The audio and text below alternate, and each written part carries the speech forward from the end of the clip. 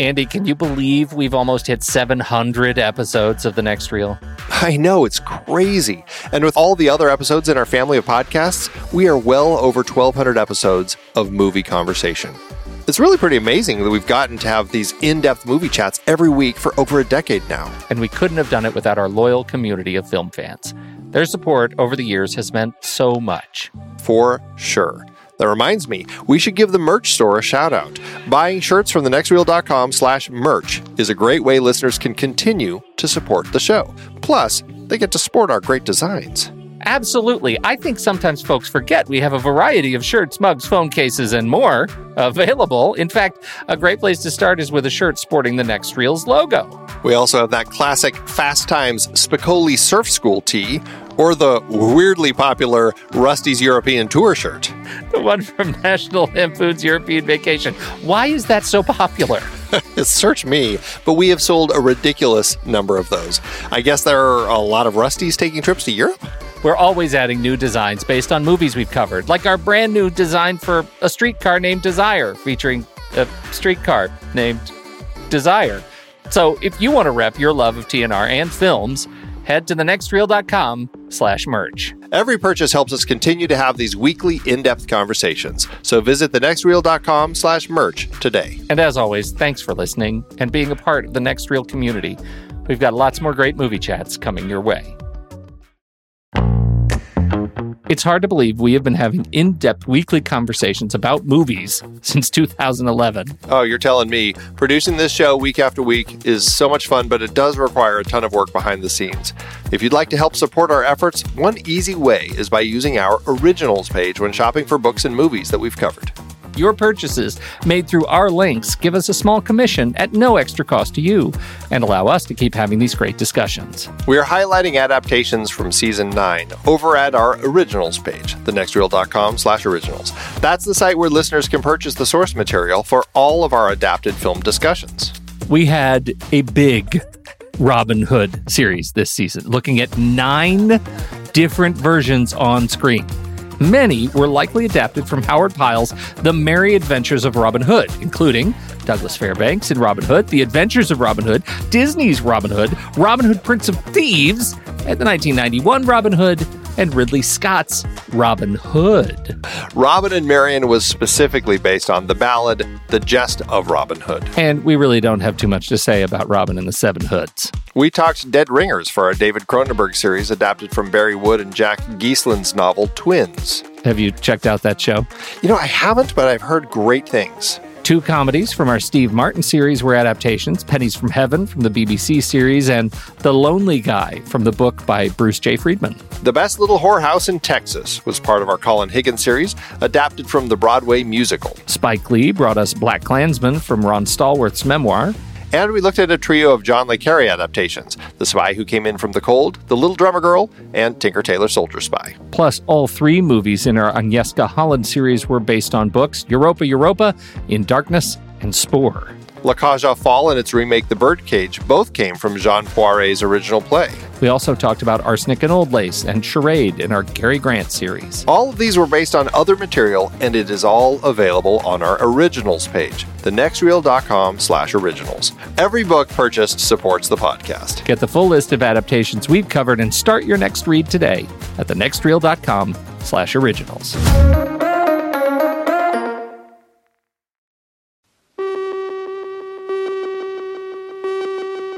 I'm Pete Wright. And I'm Andy Nelson. Welcome to The Next Reel. When the movie ends, our conversation begins. Scanners is over, so don't pop a vessel. I would like to scan all of you in this room, one at a time. I must remind you that the scanning experience is usually a painful one, sometimes resulting in nosebleeds, earaches, stomach cramps, nausea, sometimes other symptoms of a similar nature. At this point, I'd like to call for volunteers.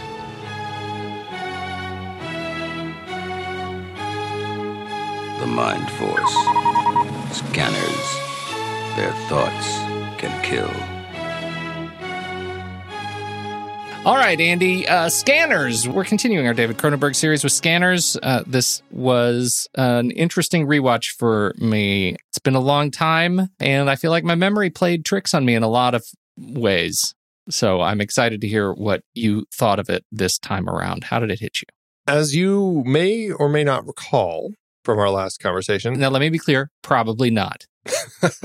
I had never seen this movie before. Right. Okay. So this was my first watching of the film Scanners. And I knew that a head blew up in the film.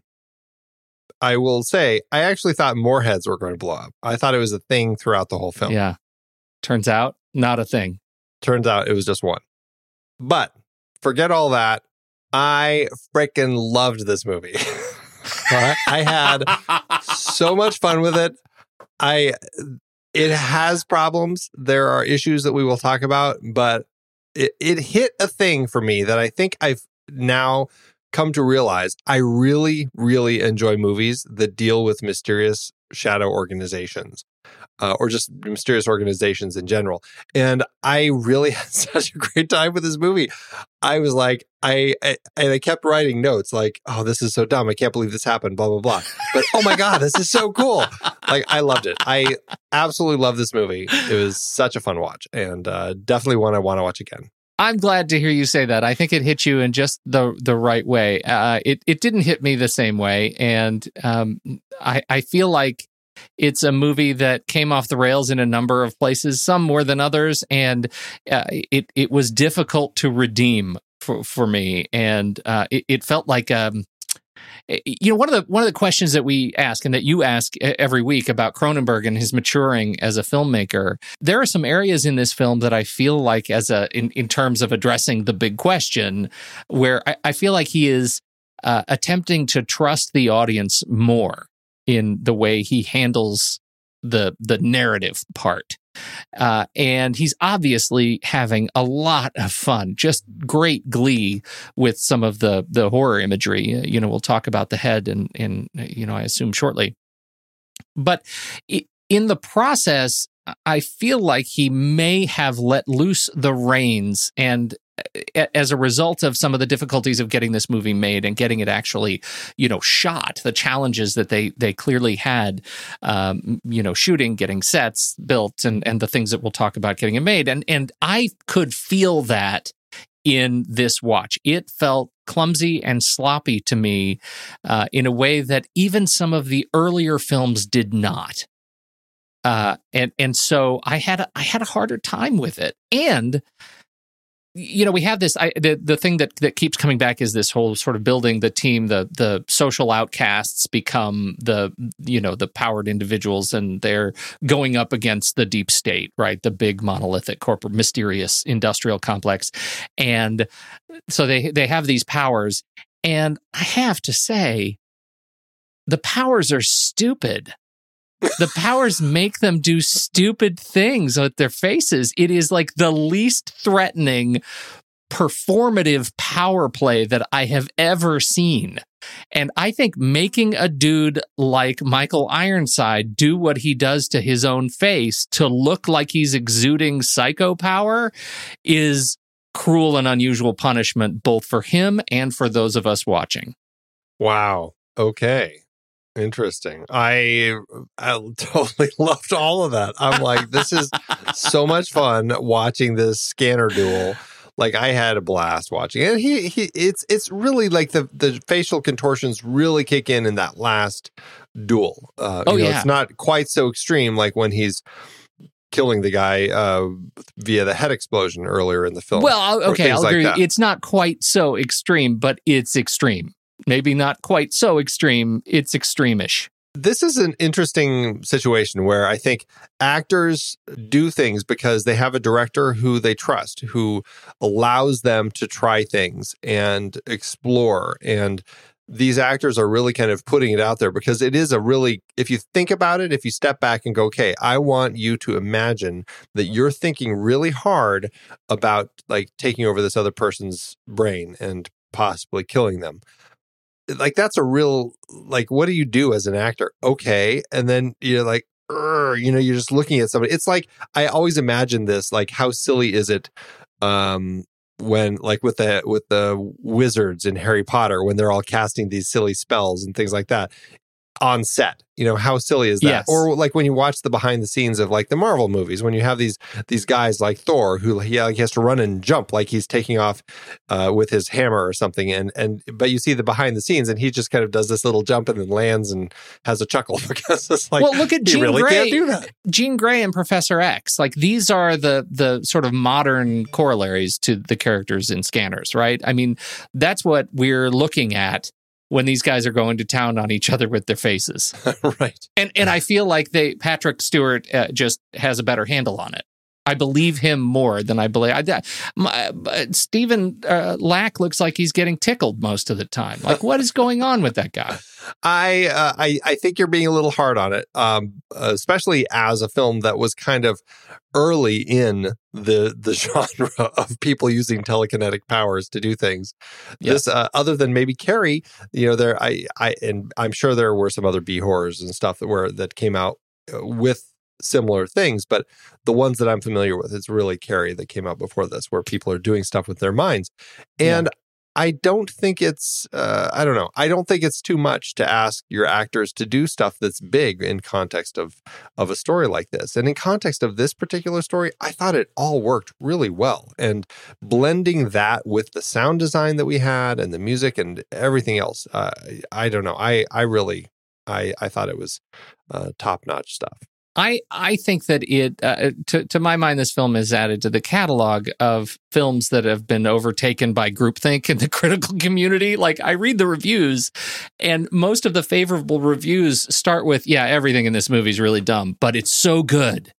And I struggle a little bit with that. I think that its anchor around some really exceptional, again, for the age, I think the experimentation that they went through to get the exploding head and to get the what they were termed the micro effects in the final Cerebro duel, I thought were great. That was really fun. And the eyeballs exploding and the veins, the way the skin separated and the way the vessels blew out of their faces. Like, I thought that was a real celebration of gore. And it was, it was goofy, but it was great.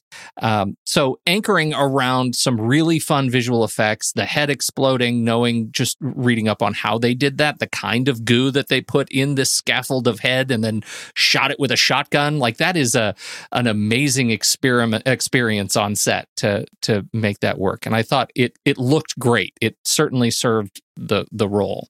The human interaction with that I thought was goofy.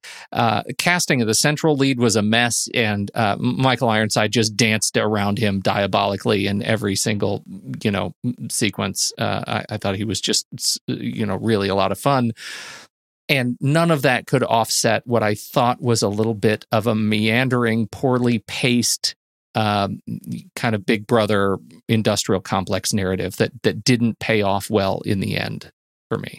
Well, and there are definite elements of the story with that. It wasn't a clean story that was put together by Cronenberg. He was kind of working on it throughout the production, which, it always kind of makes it a little trickier for everyone involved. And it makes you less sure of if the project is going to actually turn out when it all comes to fruition in the end.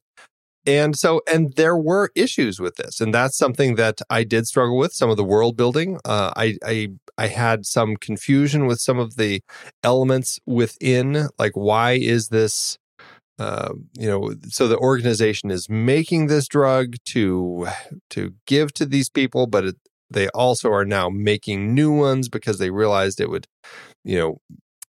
grow in their babies.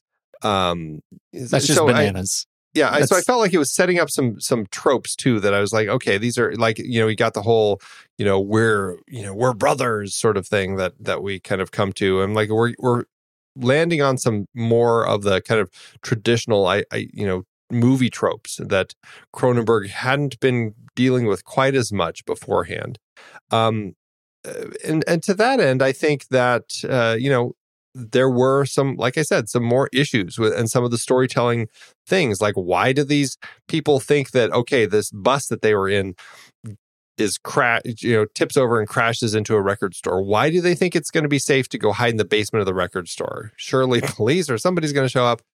It seemed a little silly to me. Yeah. But in the end, just the way that the story unfolded and the way that these scanners work in this world of these scanners, I really just fell in love with. And so to that end, I kind of agree with these people that, okay, there are some elements that don't work in this film, but I like it. And Stephen Lack, I do agree.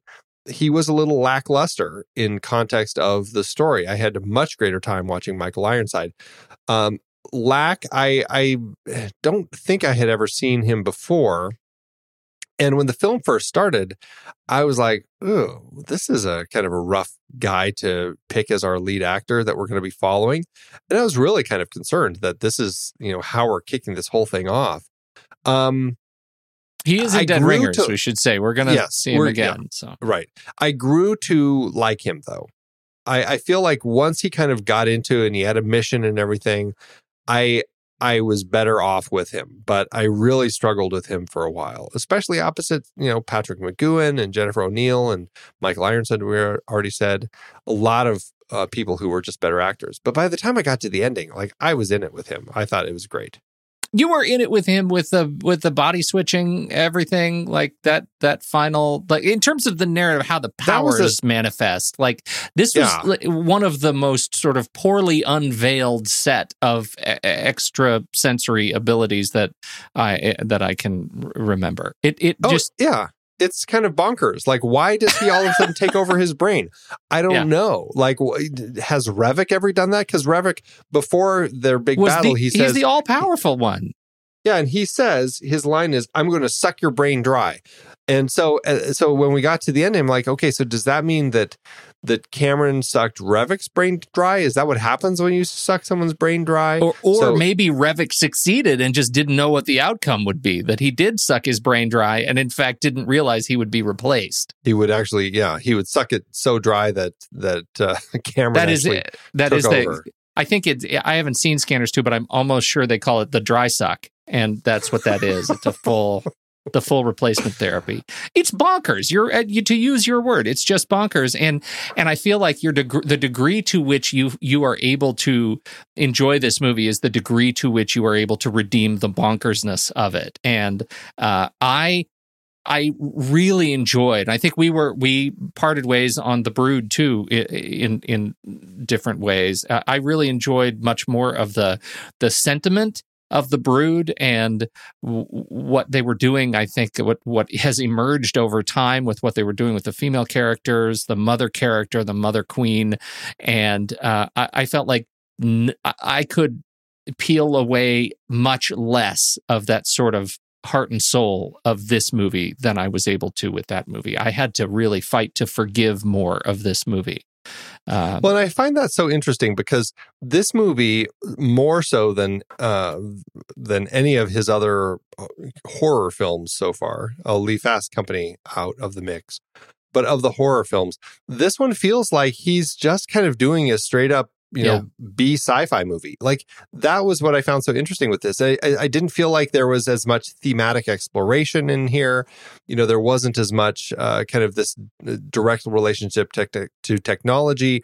There was this, obviously it's a study of this telekinetic powers and that element of kind of an evolution within kind of humans and as far as this new power that they evolve, but it just felt like more of kind of a straight up sci-fi B movie. And maybe that's why I had so much fun with it, because without those messages, which sometimes can feel a little pointed as far as the way that Cronenberg is kind of delivering them, I feel like he's having fun with this one, and I didn't feel like he needed to necessarily be as overt, and just allowed himself to just kind of have fun. I that is an absolutely fair point. And I think from my experience with it, I need more of the former. Just having fun, maybe it's just not the kind of fun that I was able to connect to, because I clearly am an outlier. A lot of people love the fun of this movie. Absolutely. And I don't begrudge any of that. I just didn't connect with it. So so do you feel like if you had just gone back and rewatched this without having gone back and started with other Cronenberg films in the context of this series, would you feel like you would have enjoyed it more because it wasn't in context of like the specifics of what you were looking for in a Cronenberg film now? Well, I have to spoil Letterboxd a little bit because it was I'd obviously already rated this one in Letterboxd, and the first time around it was a 1.5 star for me. Oh my! So I already didn't like it, and now I realize I have a better sense. I think I've internalized more deeply what I am starting to really appreciate about Cronenberg, and when he stops and has fun, I think I'm missing some of the head and the heart stuff that he I think actually does really well in some of these other movies. So I'm eager to rewatch some of the later films to see if he can bring some of that back. Interesting. In terms of the big questions, we've been talking about the big themes, and you said that you didn't feel like this had, or am I interpreting that right? That you feel like this doesn't have as many of the larger themes that we've seen at play in some of these other films. Again, leaving Fast Company out, like we've talked about the insular community, the big mysterious organization, the medical complex, that stuff does not feel so apparent. I feel like Consec is really the analog for that. I wasn't feeling like, sure, there are those story elements. I guess I was thinking of the themes as far as kind of, just the nature of kind of the whole body horror element, like man and the relationship with technology, and how this search for scientific advancement leads to things. And to that end, okay, I guess some of it is in there. Maybe for me, it's done in a way where it doesn't feel as, I don't know. I guess I struggle with it because it feels like it's more fun. Whereas something like Rabid, where you have the kind of the plastic surgery where you're doing this technique that's going to turn these cells into this other organ. Yeah. That feels like it's a very specific idea that he's kind of exploring, and where's the dark side of that? Yeah. The same thing with Shivers, and kind of the nature of this parasite that kind of changes people's mentality to become these sex crazed people. So I feel like there's an element in his horror that I don't know. I guess it's a darker tone to it, and maybe it's that they feel more like horror, and this one feels more just like a sci-fi. Maybe that's really where it is, because I don't feel like this felt like horror to me at all. That's an interesting commentary too. I'm with you. It feels like sci-fi thriller with elements of horror, or I guess I'm maybe not even interpreting that right.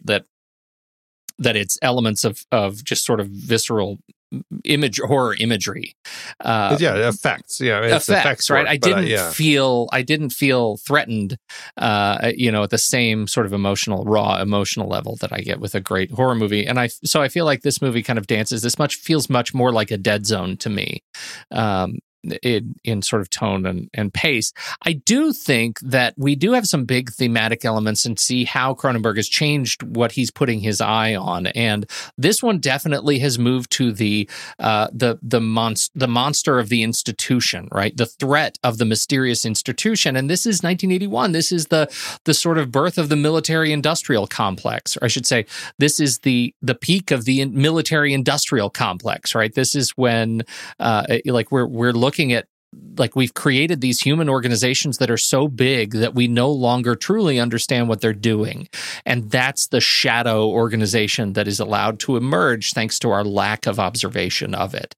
And that's what Consec is. We never really understand what it is. Some giant military contractor, and they have their thumb on a swath of humanity. They are playing at the genetic level with a large population, and that feels like an evolution to me of Cronenberg's eye, that we're moving from individual experimentation, medical experimentation on individuals and small communities, to a much larger, like, can we do something to change what humanity is thanks to this shadow organization? And I think this movie is a commentary on that. It is a clumsy commentary on that, but I think it's there. And I think that that's an element that definitely is here. This whole idea of these shadow organizations, and we've talked about some really interesting films that deal with these shadow organizations of various genres. The one that immediately is coming to mind right now is The Parallax View. Right.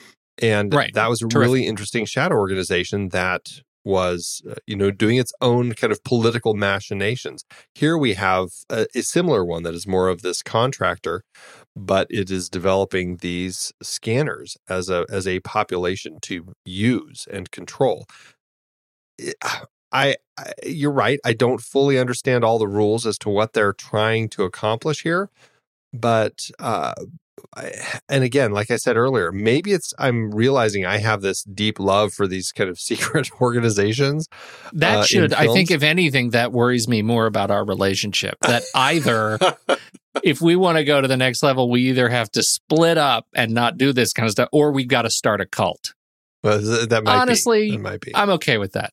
As long as it's not a Midsummer type of cult. It's time to jump off the cliff, Pete. Those days are coming for all of us, Andy. Yes, they are. We're all going to have to cliff dive. But I really like that. And I do struggle with some of the elements that are in the context of the organization here. But largely, it is a really interesting element. And yes, I do think that kind of does feel like it fits with kind of these controlling organizations that Cronenberg has had in some of his other films, or just like, the scientists who are kind of at the core of this study and what they're trying to do with the tools that they are working on. I guess that's really kind of that Cronenbergian element here. Part of the challenge that I have with this movie is the idea that we have atmosphere over substance.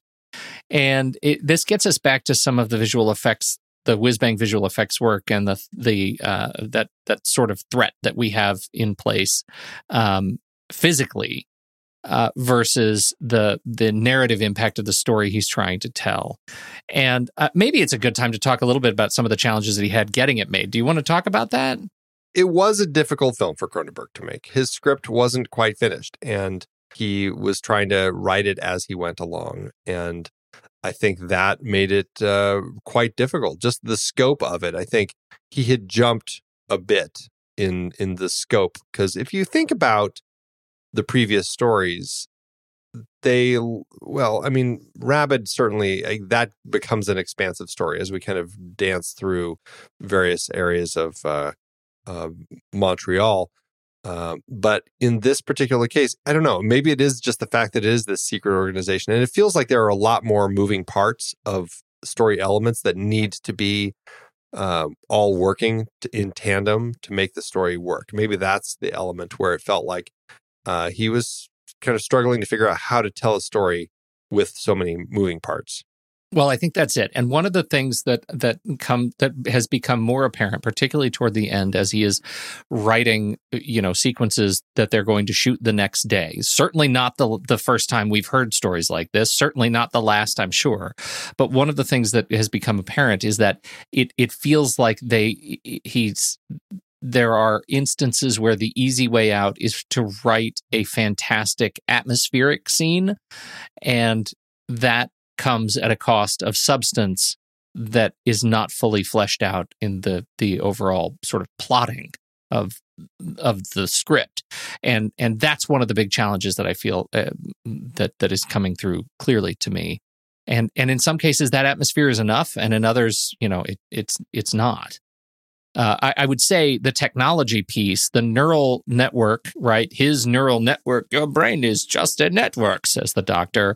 And so is a computer. So you should make a phone call and you can plug in. Now we're watching Hackers, man. Like now that is completely off the rails, that climactic sequence. And that is a key example, and I don't know this for sure, but it just screams to me an atmospheric play over a substantive play. It was just bonkers. It was. I was a little perplexed that he was managing to connect his brain over the phone to a computer and get the computer to shut down and get him the information, whatever it was that he was doing. I ended up writing some of that stuff off in context of the kind of that B sci-fi genre that I felt he was working in. And I'm like, okay, some of that doesn't make sense, but I'm having a good time watching it. And this is where I think the film will end up falling short in conversations like this, where you're talking about it afterward, where you're like, why is that any sort of logic? Like, it doesn't make any sense whatsoever. In context of when you're sitting there watching the movie, it's like, oh, okay, strange, but I'm going to go with it. And I think it gets harder and harder to buy into the more you talk about it. Again, though, to that point about atmosphere, applause to music and sound design. And effects people. I mean, everybody who was involved, I thought they were delivering like top-notch material. Yeah, it sounded great. It looked great. It was, I watched it on the big screen, but I had to have headphones because, kids. And I loved having it so close to my head. I love having it just felt so evocative and rich. And again, the atmospheric stuff, when paired with such, brilliant production and sound design, it does play. Just don't think too hard about it. It's a little bonkers, but yeah, I don't know why I'm so forgiving of the issues that I had with this movie, but I really am. And this is one, and maybe it's just a first time sort of thing. I was struck by kind of the creativity of the film, even with the issues I had. Let me ask you a question about pacing. I'd said the pacing was a frustration to me, and part of that was, we have only two significant effect sequences. That's the head blow and the brain suck at the end, right? Depending on the types of effects you're talking about. I mean, when he, taps into the computer and things are blowing up all over the place. I mean, there's obviously a little more physical effects rather than kind of body effects. Yeah. So I'm sticking with the body effects. Yeah. The head blow is like, if you ask people who have a memory of this movie, that's the thing. Oh, it's the head blow movie, the exploding head movie. Yeah, okay, I've seen Scanners, right? That's the thing that you sort of know. And I'm sure I would hazard a guess that that's one of the things that you knew about this movie was the head blow. Yeah, that's what I said. It's like I knew this was the movie with exploding heads. Did it surprise you when the exploding head happened? No. Really? Yeah, because again, I mean, I went in thinking that there were a lot of exploding heads. Oh, yeah. So any exploding head is the first exploding head. To me, it really surprised me because my memory of the exploding head was that it was an anchor effect. And it was actually a more interesting effect to me than the big battle at the end with the exception of the eyeballs popping. I thought that was really gross. But in this one, I thought this was, it was tense. It was in sort of incendiary. It was great, and it's so early in the movie, and it's like 10 minutes in, right? And now I'm left with a lot of movie to watch until the next big thing. Like I'm really waiting for the third act to the next big thing, and so again, not to pick apart the same issues, but that I think is a problem with the movie, that there aren't either. They spent too much on the blowing up head, and they should have gone with some more subdued, build to a bigger extreme effect sequence with smaller effects, right? And we've seen him better pace his effects in prior movies, or just give, I don't know. There is no or. For me, they should have better paced those smaller effects to build up to something grand. I guess it depends on how into the movie you are. And clearly, because you weren't into the movie, that is what you were drawn to. I want to see the effects because that's the only reason I'm here. Whereas for me, like I got into the movie. And so I was like, okay, the head explodes early on. I'm like, okay, that's cool. I'm sure we'll have more or something bigger as we go through. And I found the fight at the end to be much bigger, much grander. 100% worked for me. And all of the elements that happened throughout the film that dealt with their telekinetic powers or their mind control powers, whatever we're calling it, just the scanner abilities, I found it all worked in context of the way that the story was unfolding. So throughout the rest of the film, it's not the effect scenes that we have, but it is like controlling someone's mind to do something, whether it's, killing themselves or having them break down because they think their mom is now here, or just getting a bloody nose because, a baby in a womb is reading your mind, or whatever it is.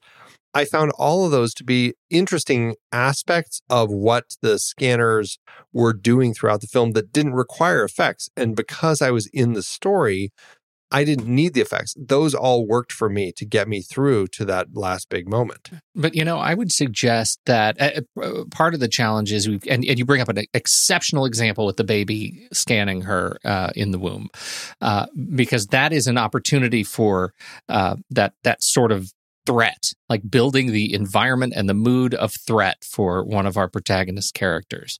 And I did not feel that threat. And I think part of it is because I guess that is one of the only moments in the film where I really got the sense that there were scanners out in the world that were out of control.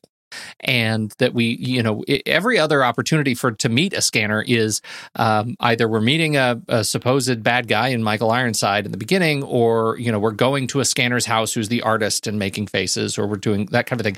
I would contrast this to a film like Body Snatchers, where you never quite know where the threat is coming from, and it's always growing, and it's always changing and evolving. And part of, I think, the challenge of this film is that the limitation on the scanner and the power of the scanner, that there are 237 of them, and we're stuck in a place where there are 237 of them, and they have to breed new ones, and so we're stuck in the gap where we don't quite know where we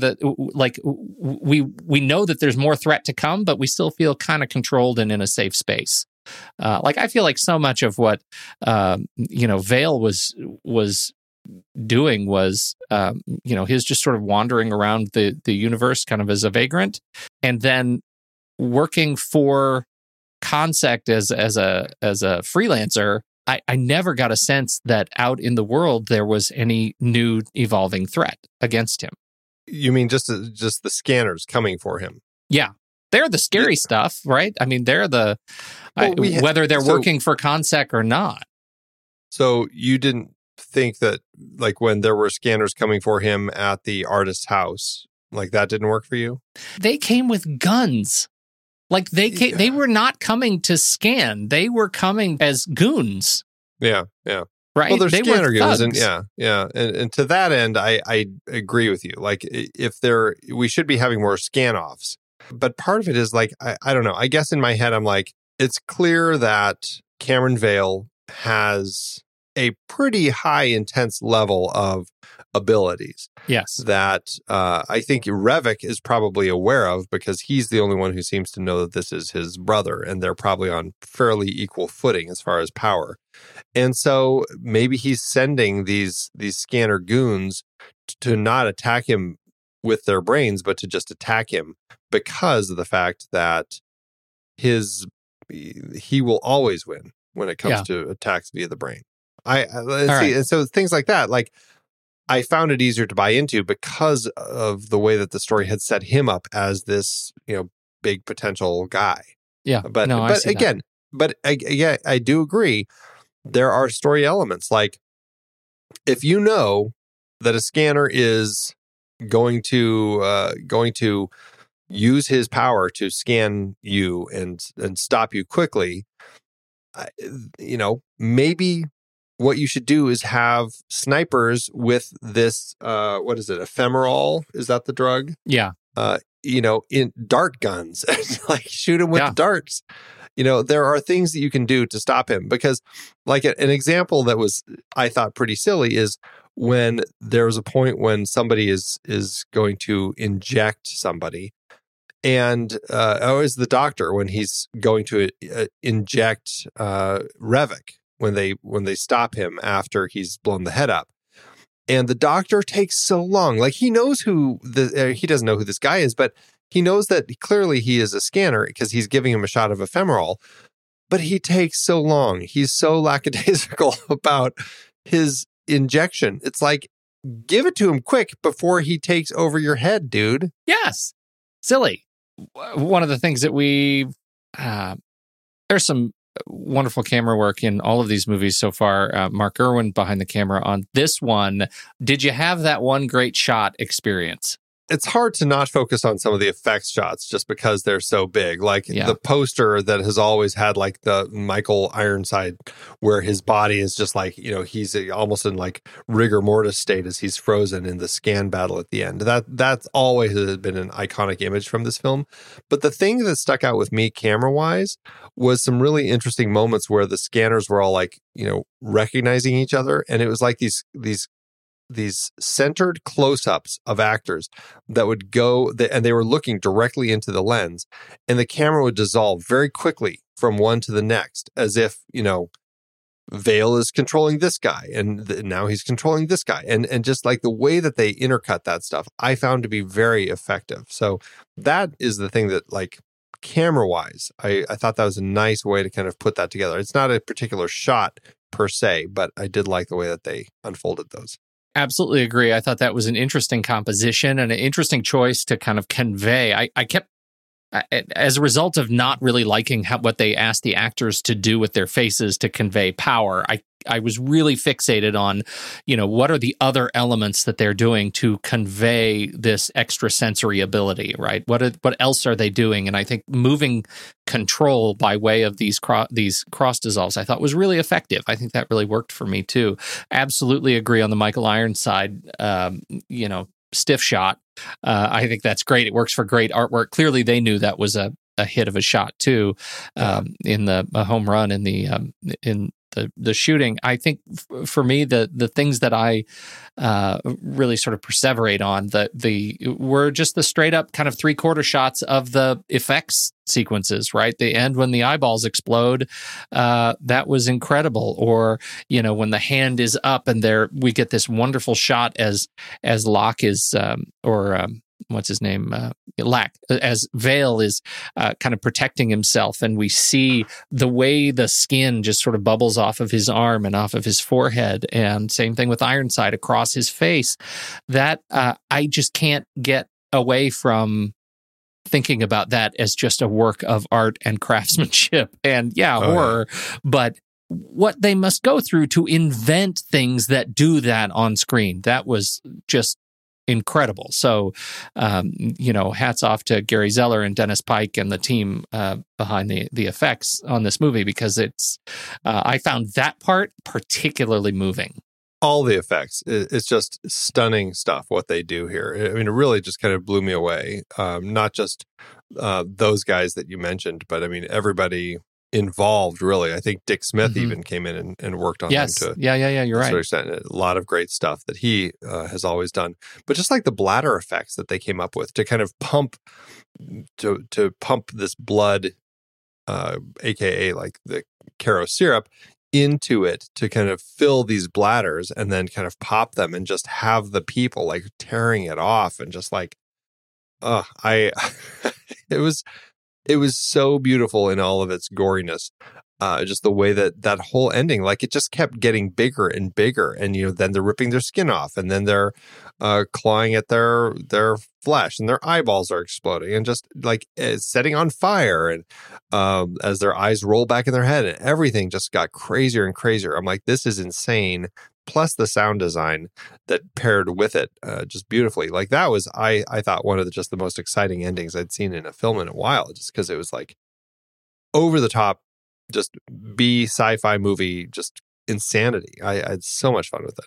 It was over the top. And again, I don't think we mentioned Howard Shore is back again. I know we mentioned the music, but just to name drop, he's back on this one. And I thought it was a unique score, particularly just from the very opening. It's still a young Howard Shore, and I really felt like he was playing, and I thought that was great.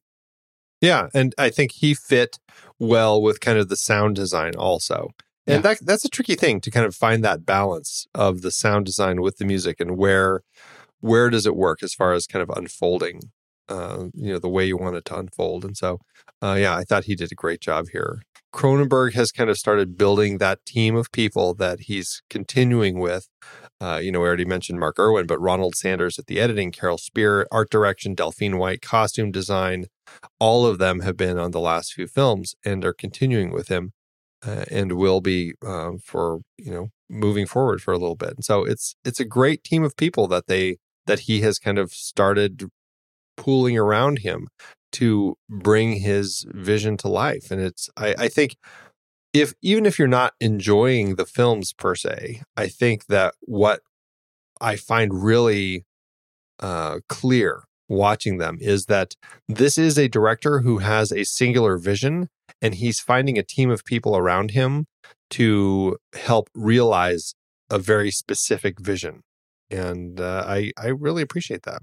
Well, you are a staunch defender. I'm glad you have this in your catalog now. I know that now that you've seen it, and judging by your enthusiasm, you are going to race out and take in the rest of the Scanners catalog, yes?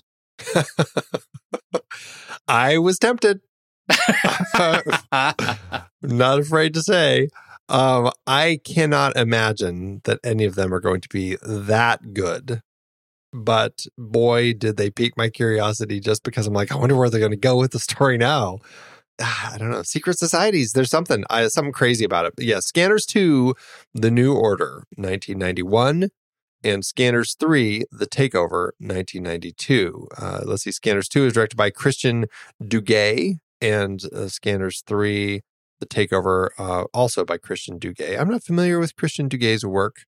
Another Canadian, though. He did Screamers in 95, which I have seen.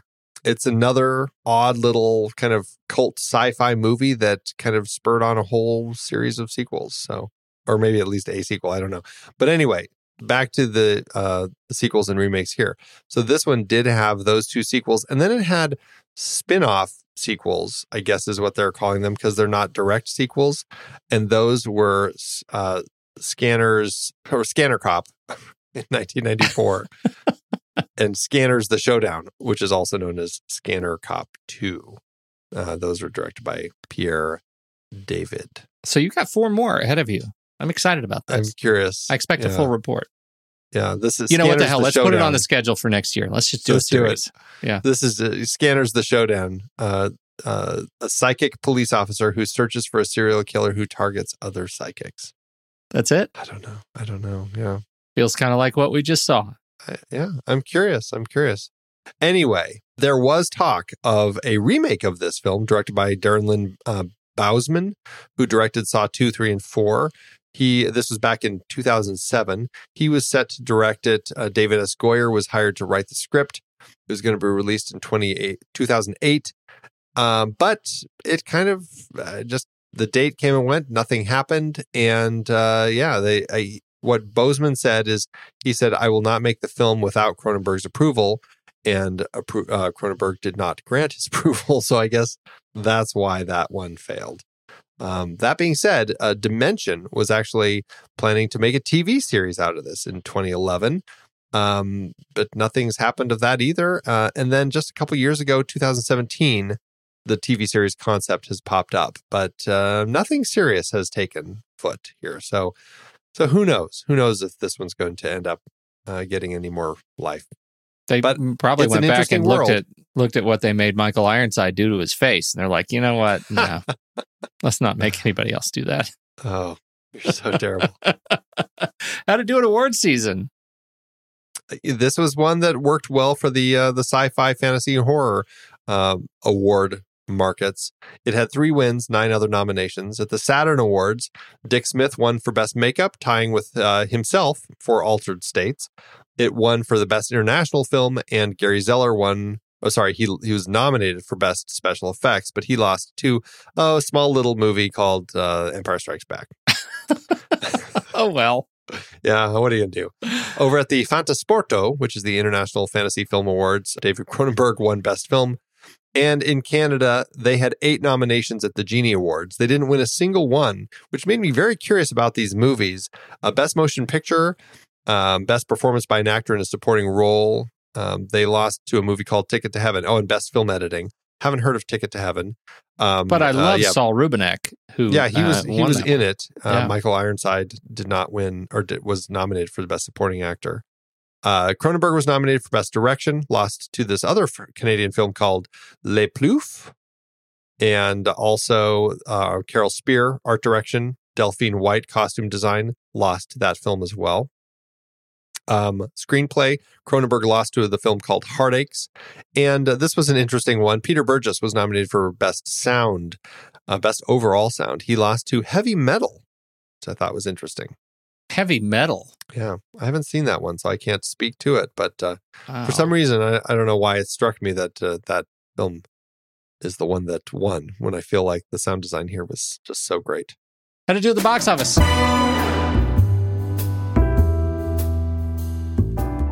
Cronenberg's small successes prove that he can make profits, so yet again, Cronenberg got a larger budget, this time landing at just under $3.5 million or $9.7 million in today's dollars.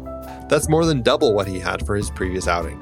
Scanners opened January 14th, 1981, and had the weekend to itself. I don't think January was quite the dumping ground that it's seen as today either, as the film did go on to earn $14.2 million in North America, which is about $40.1 million in today's dollars. That gives it an adjusted profit per finished minute of almost $300,000. Pretty solid effort for this one. I wonder what movie actually made January. Like, what was the butterfly flapping its wings that made January a dumping ground? That is a great question. Meet the clumps. It'll be interesting to see where we go on this one, Andy, given our divergence. But it's time to take it to the mat, shall we? Let's do it. Head over to flickchart.com/thenextreel. You'll see all the movies we've talked about on this show. If you swipe over in your show notes, or up, or left or right, don't know where it is, but swipe, and tap on the word Flick Chart in the show notes, it should take you straight to this movie where you can add it to your catalog and see how it stacks up against ours. All right, first up, we have Scanners or the 1937 A Star is Born. A Star is Born. Scanners. Okay. This is going to be like this. Here we go. Here we go. One. One. Oh, wait, two. No. We have to do it with our brains. Oh, God. We just have to look at each other and try to do it. And then, okay, ready? Here we go. Okay, I won. All right. That was easy. That's it. Do you know what? I don't like that plan. That was a dumb plan, and B, stupid podcasting. We're doing it the old-fashioned way. Okay, here we go. One, two, three. Paper. Scissors. Oh, man, it's in the top half. Top half. Woo! All right, Scanners or, this is a tough one. Raise the Red Lantern. Raise the Red Lantern. You're right. It was easy. I want to say Scanners, but I'm going to say Raise the Red Lantern. Excellent. Scanners or Mother. It is totally Mother.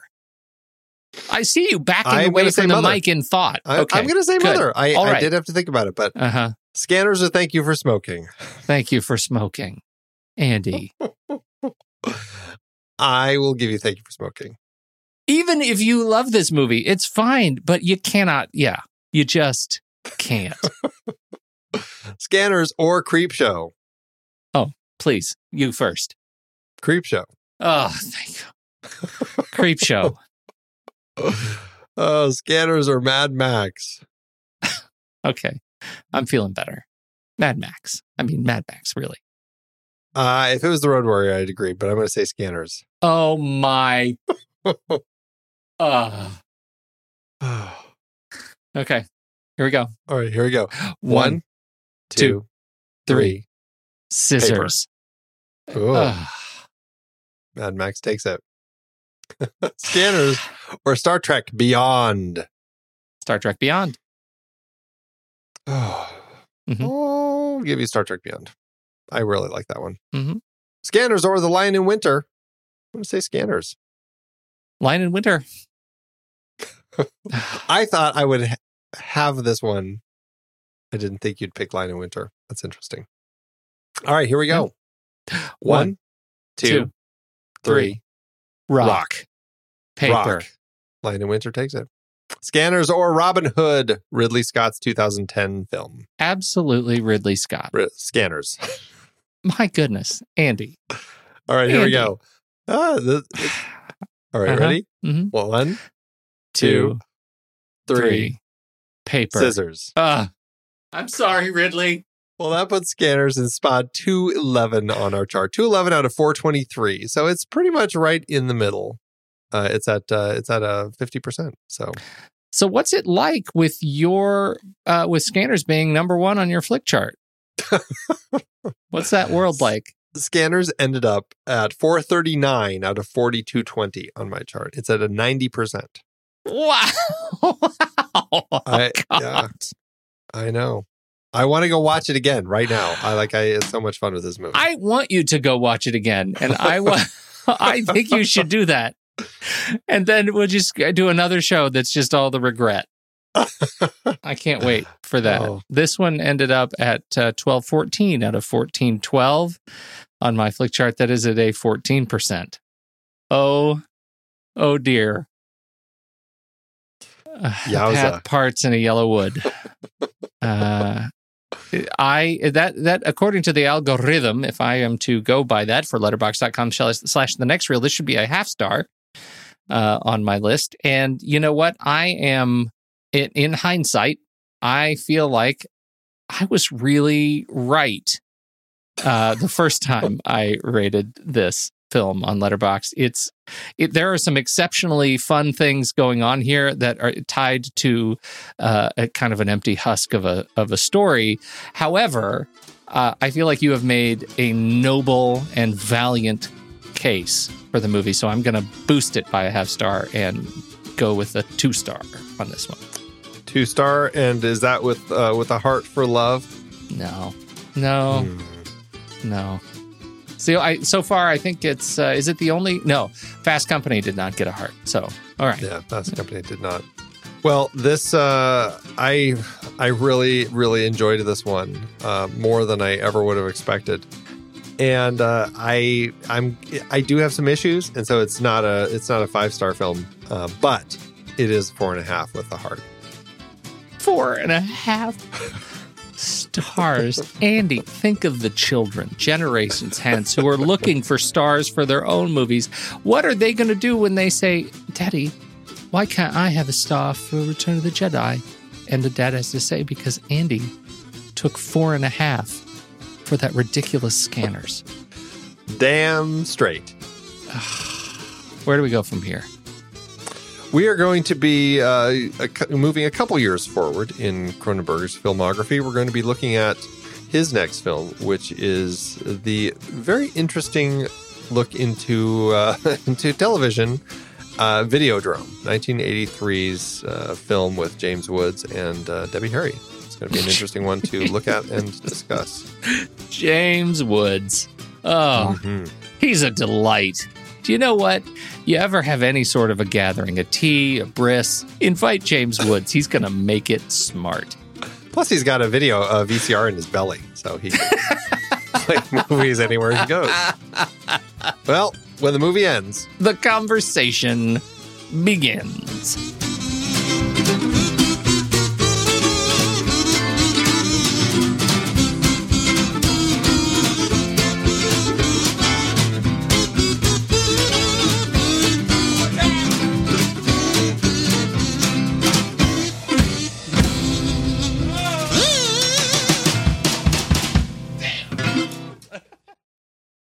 Amazon giveth, Andy. As Amazon always doeth. Oh, dear. A lot of people like this movie. 62% 5-star reviews, Andy. My kind of people. I am going to claim the reins and go first because I have to end on a happy note. And so that will be your 1-star review. Did you see that? I see what you did. Oh, God. This one is a 5-star from K. Now, I'm just going to say it. Cocaine. K. Cocaine. Cocaine. Yeah. An edge of your seat thriller, and your is spelled U-R. An edge of your seat thriller. This is another great thriller from the 80s, starring Michael Ironside. I loved this film because it has that what if this could happen factor. I know a lot of people hate science fiction. But this is a movie that has that creep factor. I think any movie made about individuals who have telekinetic powers is creepy. I would recommend this movie to any horror fan, and especially to all you sci-fi lovers out there. It has that shock factor, and it will make you think, what if it could happen? Thanks, Chris. What if it could happen? So many. I think there are so many factors in this movie. Did you notice that? I really tried to lean in. All the factors in this movie. Andy, so many factors. The what if it could happen, and the creep factor, and then the shock factor. All of the factors. Those the 3. That's what makes this a 5-star movie. So each That's factor. not even 1 factor per star. That's a pretty good it's more ratio for. Yeah. Right. The stars per factor ratio. All right, what do you got? Well, I got a 1 make star. it up to me. I got a 1 star by Casey, who says, just don't. Terrible movie. So much potential. For how many people who said it was a classic and Lynch's best, I'm just really surprised I didn't like it. Sing it, Casey. Oh. Oh, Casey, I love me some of those weird David Lynch movies. Casey's Bring it home. confused. Oh, thanks, Amazon. I've been podcasting since 2006. In that time, I've tried countless hosting platforms. But in August 2022, we switched to Transistor to power all of our shows here at True Story FM, and it's been a game changer. I love the Transistor allows unlimited podcasts and storage without extra charges. We can publish so much content, and we do.